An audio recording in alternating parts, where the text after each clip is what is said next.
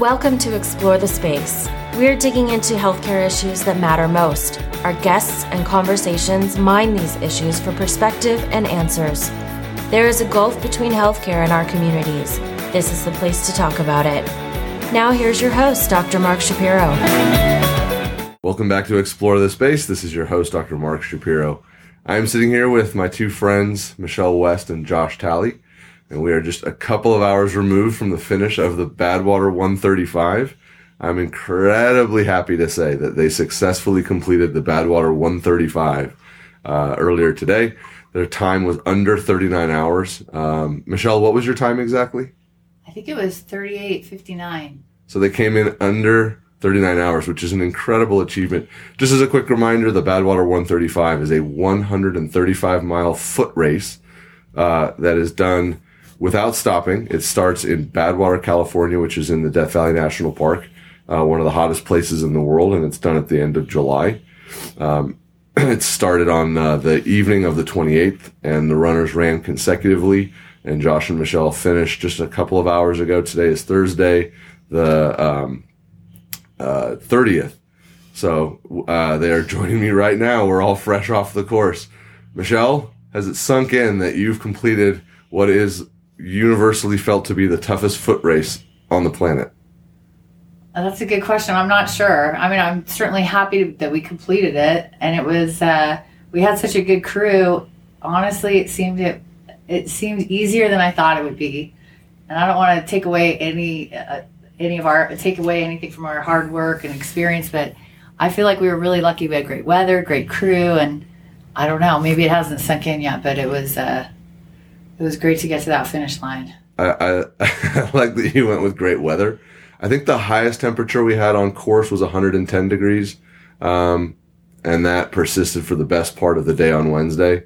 And then I think of the low that we had on course, one of the nights, I think it got as low as 79, if memory serves. But it's bizarre to think that 110 degrees is great weather, but we're fortunate it could have been a lot hotter. Josh, I know that this was a test of mental and physical endurance and fortitude for both of you guys. And now you can come off the course successful. Is it something, was it what you expected? Was it the adventure? Was it the thrill? What was it about this that made that now that you're sitting here and have only had just a couple of hours to reflect? So kind of unprocessed data. Where is your mind with all of this?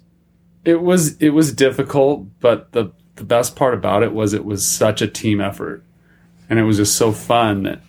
And being part of a team with the right people made the experience fun, even in the heat, in the darkness, and with sleep deprivation. Just having the right crew was fun, and it makes 135 miles pass, you know. And we were talking about an hour ago, Michelle and I was saying the first time I heard about this race was maybe 15, 20 years ago, just kind of peripheral. You know, and it just sounded crazy, like something crazy people do. And I just said, we just did that. Yeah, absolutely. Yeah, no, it's an incredible feat. I mean, not many people get to do it. I think was there 97 runners this year? Not all of them finished. All of them are absolute heroes and warriors for making the attempt, for sure. But this is not a race that everyone is going to be successful at, despite the rigorous criteria to get into the race. You, Josh, mentioned a little bit about sleep deprivation. Let's start with that. I mean, that is a tremendous thing for people to overcome. You guys did not sleep for almost 39 hours. We let you guys I was on your crew. I was one of the 4 crew members that helped get you from point A to point B during this thing. We let you guys sit in the van for about 20 minutes and close your eyes at one point, but that was it. Most people will not experience that amount of sleep deprivation. That's almost 2 full days without any sleep.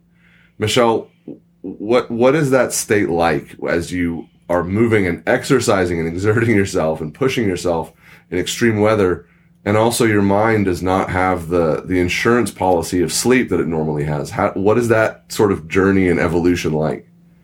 You know, for this event, the first night was awesome. We were flying. So the first night was easy. We made it through. We ran the whole thing.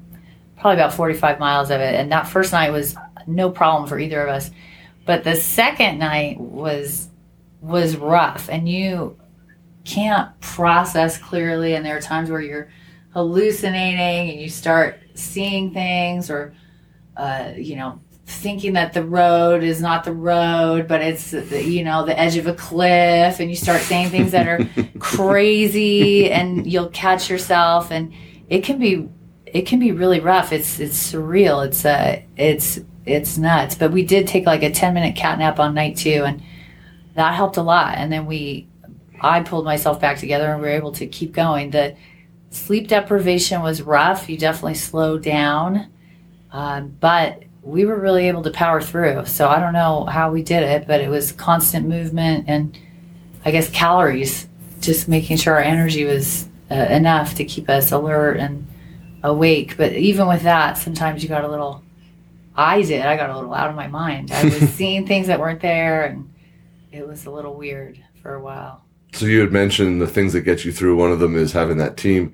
The vast majority of runners are running this on their own with their team supporting them, but they are a runner of one. You guys were really unique in that not only did you enter this race as a team, as a couple, you guys were together the whole time. I don't think you guys were ever more than maybe 20 to 30 feet apart as a maximum, but most of the time you guys were in lockstep. Josh, was it what you expected to have, obviously, your life partner and your partner in all of your guys' madcap adventures all over the world?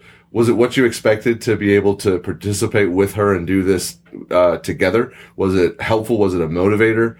Because people were awestruck. People would ask us as we're driving along in the crew van, and then after the race too, oh my gosh, that was the couple. They stayed together. That's amazing. Most people can't do that. Was that a helpful thing? Was it the thing that kind of helped get you over the top? Oh, I think it was the best case scenario, because we've done a million events together. I don't think we've ever gotten along as well as we did this time from start to finish. And honestly, we didn't talk a ton. We were just kind of there for each other. We kind of had a protocol where whoever was lagging or hurting a little bit more at a certain point would typically go in front. So they were setting the pace, so they weren't getting dropped by the person who was feeling a little better. And inevitably, it seemed like we would just kind of alternate. Sometimes towards the beginning, she had a spell pretty near the beginning where she wasn't feeling very well, was having some stomach issues.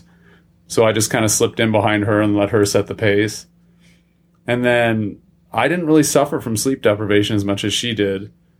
So there was a bit where I was in the front, and she's a solid finisher. I know that she dealt with sleep deprivation, but I definitely dealt with foot issues a lot more than her. So she definitely slowed down a bit that second night and this morning dealing with my foot issues. Mm-hmm. So it was an alternating process, and it worked out really great. That's you get that sort of mutual support where if you're on your own and you're in a vacuum, you don't have anyone to bounce anything off of. You just kind of have to slog along. I mean, even, for your support crew, I wasn't with you guys on the road the whole time. I mean, it would be pretty frequent and I could check in with you, but you don't get that same sort of rhythm. Just for the record, for those of you listening at home, Josh mentioned, some of the foot issues. These two physically took a pounding. We did the best we could to keep them sunscreened, to keep their skin as clean as possible, get the sweat off them. They are beat up. Their feet are absolutely hammered.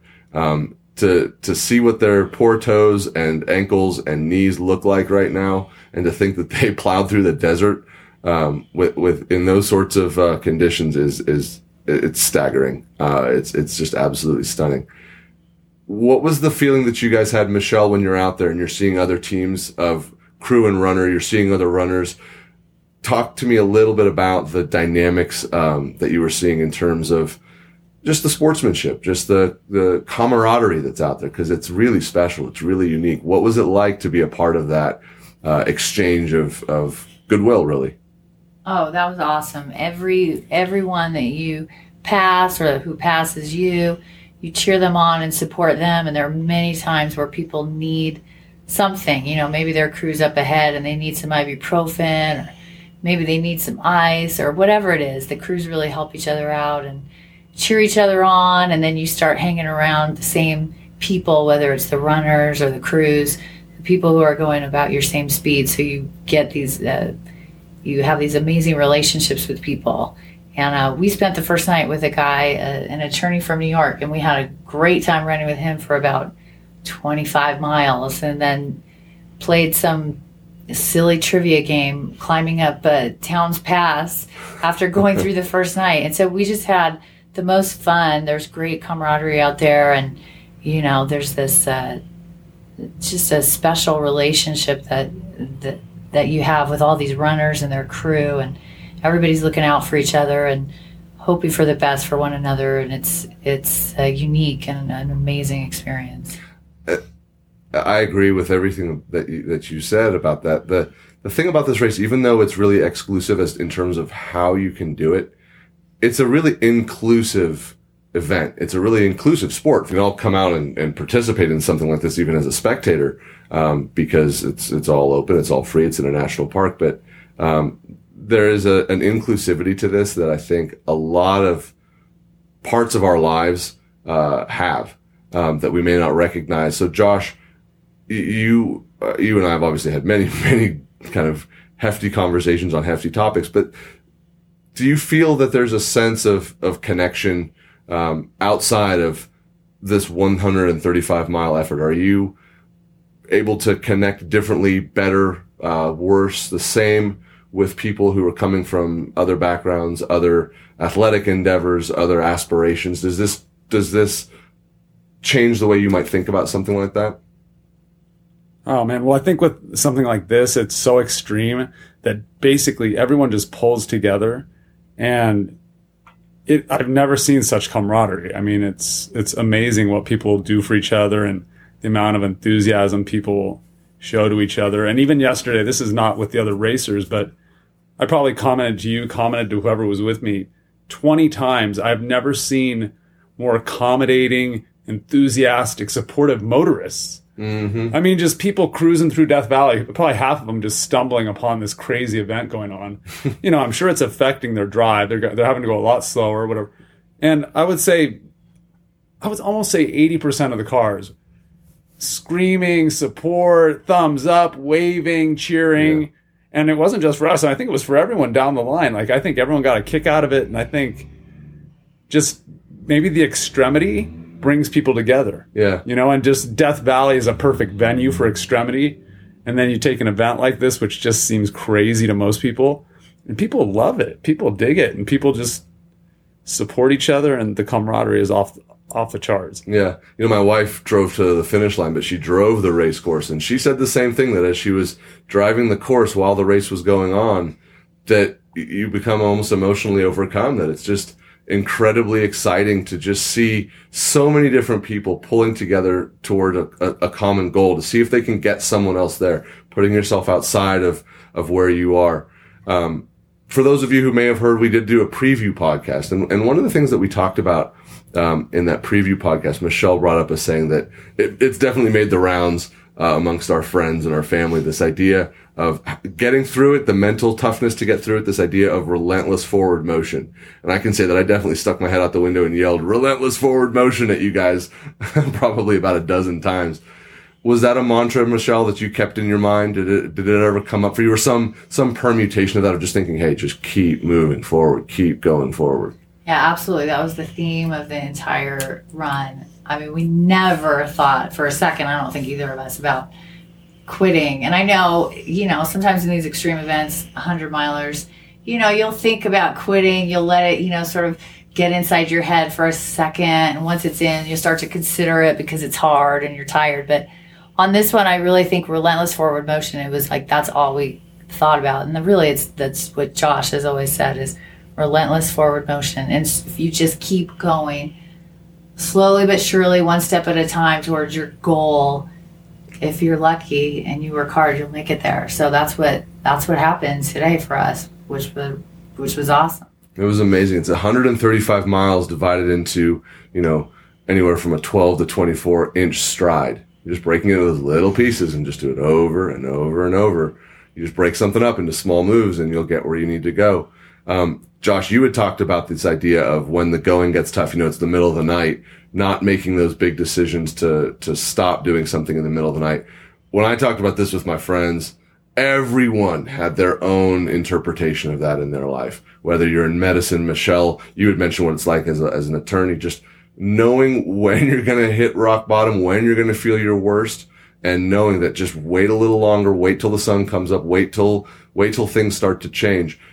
And don't make that decision at that lowest point. Josh, tell me did you have a lowest point? I mean, I know you guys were upbeat and supporting each other, but did you ever have that moment of just, okay, I'm beat up right now, but don't quit. The sun's going to come up. They're going to bring me another bottle full of Coke diluted with water. They're going to bring me another tortilla wrapped up around some cheese.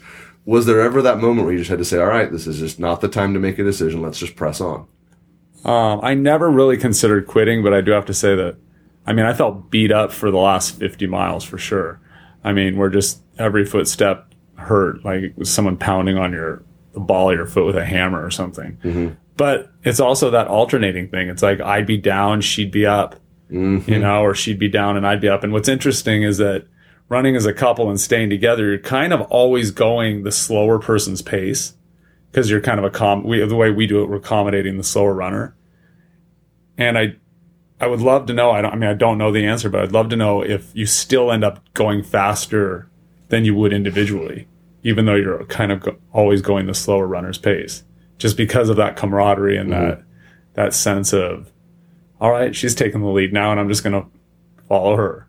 So is there something then to the idea that when we're all ambitious, we all have things we want to accomplish, but maybe we can accomplish more if we find other like-minded people, and instead of trying to leave them in the dust, connecting with them in some fashion and drawing on some of the energy that they may have, and then giving them some of the energy that you have, so that as you're going forward, it becomes that more of that sort of shared experience, and then hopefully you can go further. Hopefully you can go 135 miles. Oh, I would say also that crazy idea you have, it's amazing how you can find people who will get on board and just support you. Yeah. And make it happen, know, because it is that team thing. So, this is crazy. But a lot of people have crazy ambitions or bizarre desires to do things that are kind of off the grid, and it's cool when you realize, like, if you put it out there are like-minded people out there who will support you and enthusiastically encourage you to go on with it. So I think beyond even running, that people with those crazy ideas, you just got to find a community or a team, and you can accomplish just insane things. Yeah. And Michelle, for you, I know that you guys both as a team had some very specific things you were running for, and there was definitely a community that supported you around that as well. So first of all, give us some of the raw data. Obviously, there was a charity that you guys were running for in support of. Can you tell us about how much money you guys think you may have raised? And how many people you think may have been able to jump on board with that? Obviously, we had this all emblazoned on our jerseys. It was awesome. There'll be pictures on the Twitter feed of what the jerseys looked like and everything. But that community, tell me a little bit about that community that was developing behind you as well. Sure. So what I did was I decided to raise money, and a lot of the runners out there were running for a cause. They had raised a lot of money for charities. You would see the charities on their shirts, and that was another great thing about this event. But our charity was the Arthritis Foundation, because my older sister has rheumatoid arthritis and she's had it for 30 years. So I thought, well, that would be a good charity to raise money for. I think we raised over $6,000, or right around $6,000, which was fantastic. And I had great support from people from work. There were some amazingly generous contributors, and I really felt great about that. I thought that was fantastic, and I loved having it on our shirt and letting other people know that we were running to support this charity. And I love seeing the other people's charities, the other runners, having their charities on their shirts. And also, when you're running for charity, I had my law firm sponsor us to help out with the costs of, the crew shirts. And so we put the firm name on our shirts and had some other interest, just little important things on our shirts that would help us stay motivated. A memorial to my mom, who passed away a couple months ago, and all of that was great. And I think a lot of runners are inspired by their running for the charity, and also having these little special memorials or little messages on their shirts to keep them motivated. And it gives the race more meaning, I think, to everybody. I mean, it's not just like, wow, watch me, I'm amazing, I can run through the desert, but it makes it bigger than what it is, because you're raising money for a great cause, or you're doing it in memory of somebody. And I love that aspect of this event. I thought that was great. I was very fortunate that as the event rolled along, I got to pace you guys, which basically meant I ran along behind you and tried to be funny or entertaining, or we would tell stories and jokes. But I can tell you, when I'm behind you guys with the spray bottle trying to keep you cool as well, and I can see those logos on the back of your shirt, it's very real. It's very real that you're thinking to yourself. It becomes, you see it so much, it becomes not just a fancy logo with a cool font. You think about, well, what is this? And what does that mean to this person? And what does it mean to us?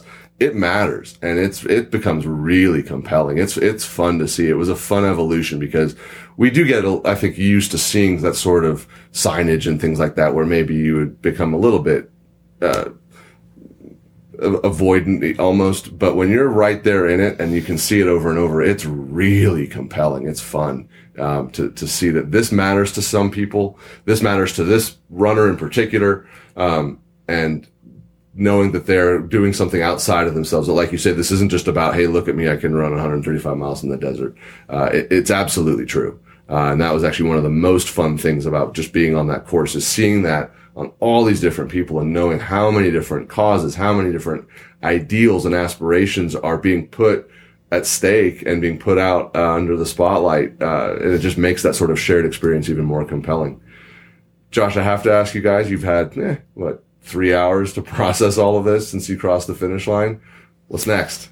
There's going to be another adventure. I know you guys well enough to know there's going to be more. Obviously, humans have a sense of adventure. I'm sure that you guys will want to do something else. Do you think that there will be something in the near future? Is it time to rest for a little bit? Where do we go from here? Well, I know we've got a few events planned, nothing of this scale at all. We've got an Ironman in Chattanooga, and I'm supposed to do the Leadville 100 mountain bike ride in a couple weeks. We're doing the Ironman together, but we're typically not together the whole time. It's just almost too difficult to do it that way. But I don't know. Beyond that, do we have a big adventure plan, Michelle? Not really. This was a big one for us. This was the one that we were not even sure that we could do, and it was scary and intimidating. So we don't have anything of this caliber planned. I think you guys have banked enough in the bravery department to probably stand you in good stead for quite a while. Michelle, physically, what is the recovery process like from something like this? What are the key things that you guys have to do to get your bodies kind of just back to baseline, just back to sort of your standard operating level, given that you just took a pretty good pounding for the last 2 days? You know what? We're really, really, really fortunate that our health is fantastic. So typically our recovery is really quick. And I even feel pretty good right now. Like, sure, my joints hurt, my knees hurt, and Josh's feet hurt, but we'll probably bounce back and be working out in a couple days. And that's just because we're lucky. We're fortunate. We don't have any health issues. So we're the lucky ones who can bounce back and feel fine. So, I mean, I'm grateful. Yeah. So, Josh, we have a pizza party to go to tonight. What are the caloric needs you guys are going to have tonight? We ate a lot of food. You guys ate a lot of stuff out there that I imagine you probably don't want to see again for a while. Soda in a bottle, little cookies, jerky, tortillas. Is it going to be fun to get something a little bit more substantial into you after having to go on these just small nibbles of this and a little sip of that for the last 2 days? Well, we're doing a pizza party, so I don't know that there'll be a lot of fiber involved, but a vegetable sounds pretty good right now, or a piece of fruit, right. Something that's not engineered or processed or whatever. But you know what? I mean, honestly, you guys, part of what made the nights easy, I think, is you guys kept us so well fed and so well hydrated. I think that sleep deprivation, a big part of it is caloric intake, if you let it drop too much, and heart rate. Because sometimes if you can just pick up your pace a little bit, and it can be hard at night. But I think that little increased heart rate, I don't think you typically just fall asleep if your heart rate's elevated. But then I do have to say, even with that stuff, you do get that weird tunnel vision Michelle was talking about, or you'll have those weird, like, I remember riding through the desert one time and for about 4 hours thinking I was going under an overpass. But yeah, it's just, that's looking forward to Fiber. Yeah, yeah. And then you'll get your first good night's sleep probably in a couple of days, because I know leading up to the race, it's also pretty hard to just get a normal night's sleep. You're about to really put yourself out on the sharp edge of things. So it'll be probably nice to get a quiet night's sleep and be able to relax a little bit. It was an amazing experience. We're going to have some pictures up on the Twitter feed. I definitely encourage people to go check out the Badwater website to learn more about the race, find out about Josh and Michelle's journey, but also the journey of all the other runners. I mean, these are men and women who are very hardy souls. They're tough. They're resilient. They're committed to a specific goal, and they do what it takes to get there. And there's lessons for all of us, I think, to draw from that, regardless of what we do with our lives, to just look at people. When you see a picture of them, they do not look any different from anybody else on the planet. They're a mixture of ages, and there's people from I think it was 24 different countries, 21 states in the United States. It's everybody. It's a mishmash. And you just think about those journeys. You think about why they're doing it. And there's enough there to connect all of us, I think. I mean, there's enough there for us all to be able to draw something from it. So I really encourage everyone to spend a little time taking a look at those websites and looking at the pictures on Instagram that were put up by the Badwater team as well, just to get a sense of the scope and scale and the panorama of the Badwater 135. Josh and Michelle, you guys are awesome. It was so much fun being out there with you guys, being able to participate in something that is really rare and really special. You guys live in rarefied air now. Not many people have done this ever from around the globe. So congratulations to both of you guys. It was a real honor and privilege to be able to share that space with you. And I hope we get to share more adventures in the future. Thanks, Mark. Thanks, Mark. Thank you for listening to Explore the Space. Visit us on our website, explorethespaceshow.com, and please subscribe to our podcast on iTunes. Follow us on Twitter at ETS Show, and you can email Dr. Shapiro by writing to Mark at explorethespaceshow.com.